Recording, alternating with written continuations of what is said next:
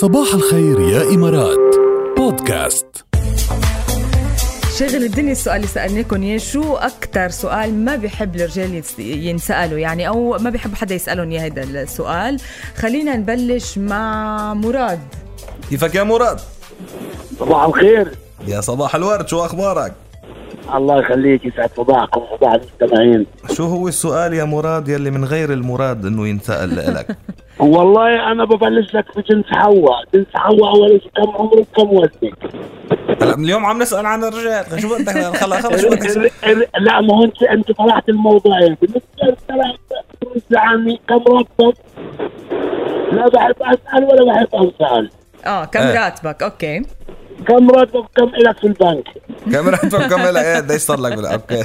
اكيد يعني هو هذا السؤال مش مفروض ينسأل لولا انسان، لا رجل ولا امرأة يعني. ايه بل هذا السؤال بالمرة شيء خاص يعني، ماليش دعوة. 100% يا مراد. وبس حدا يسألك هيك سؤال دغري اقطع له الحديث دغري. يعني بحاول اغير الموضوع. ايه احسن شيء بتعمله. بقول له شو اخبار يعني كوري عفول. نورتنا يا مراد. يسعد صباحك حبيبة جاد. الى اللقاء. خالد صباح الخير. مع السلامة. صباح الخير. يسعد لنا صباحك. اول مرة بتشاركنا يا خالد؟ لا بعد ثاني مرة، بس مش كثير فريكوينت يعني. ايوه لا بدنا تشاركنا على طول يا خالد.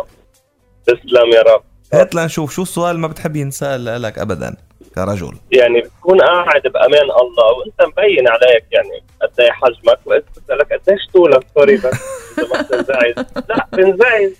لا بنزعج. موضوع نفس السؤال لإلي قديش وزنك؟ هاي ما هو كمان مبين يعني قدروا تسأل اشياء مبينين يعني. قدروا انت خي قدروا بينك وبين حالك يعني غض النظر عن الموضوع. احكي مع حالك من دون ما تسأل. ما انا على طول بقول لهم انه هذا السؤال للشاب قديش طولك، مثل السؤال للبنت قديش وزنك. ايه 100%. هاتوا ما بيمشي حاله. ايه او قديش عمرك، هذا ما بيقطعوا ابدا. طيب يا صديقنا يا خالد نورتنا. تسلم يعطيك ليك. بس قديش طولك تقريبا؟ بس لا أنا لا ما تقلش، عم بمزح معك. إذا 95 مبين. ما شاء الله عليك، الله يزيد ويبارك. نورتنا يا ابو الخل. هلا فيك. يعطيكم العافية. اهلا وسهلا. منال صارت معنا على الخط. ايوه يسعد لنا صباحك.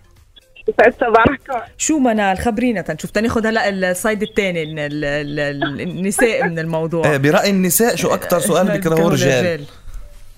تماما. هلا انا زوجي معي، فسألته فورا انه شو اكثر سؤال بتكرهه ما بتحبه، فقال لي كثير. اوكي شو جاوب مثلا؟ فهو ما جاوبني بصراحه، اكتفى بالصمت.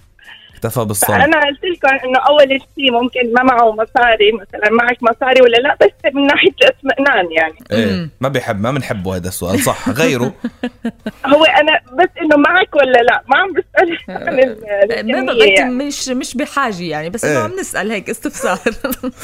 تماما. طيب الشغله الثانيه انه وين كنت؟ وين كنت؟ هيدا السؤال كثير بيستفز. اجمالا بنخبركم سر اجمالا نحن بنكره كل الاسئله اللي بتسالنا اياهم النساء. هاي لنعطيكم اياها من الاخر هيك يعني اللي هن السري تبع وينك وليش وكيف وليش تاخرت وين كنت ولين رحت وين جيت ومين شفت هول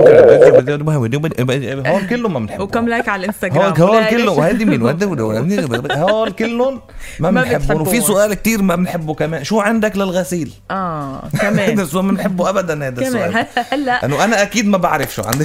اكيد ما بعرف شو هلا كل ثيابك للغسيل بزمان الكورونا. شو عندك؟ عرفت كيف؟ لا مأكد انه بدي مشي ملون.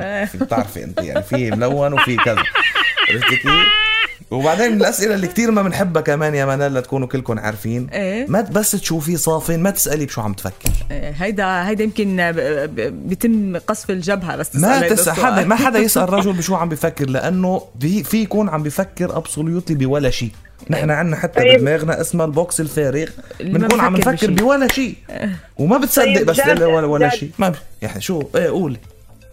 ممكن يكون عم يفكر بوحدة تانية مثلا. لا مش عم يفكر بشيء صدقيني، بس يبقى شارد هيك عم يفكر بلون محيط. ليكي منال بنحكي انا وياكي تحت الهواء ونشوف شو بنعمل.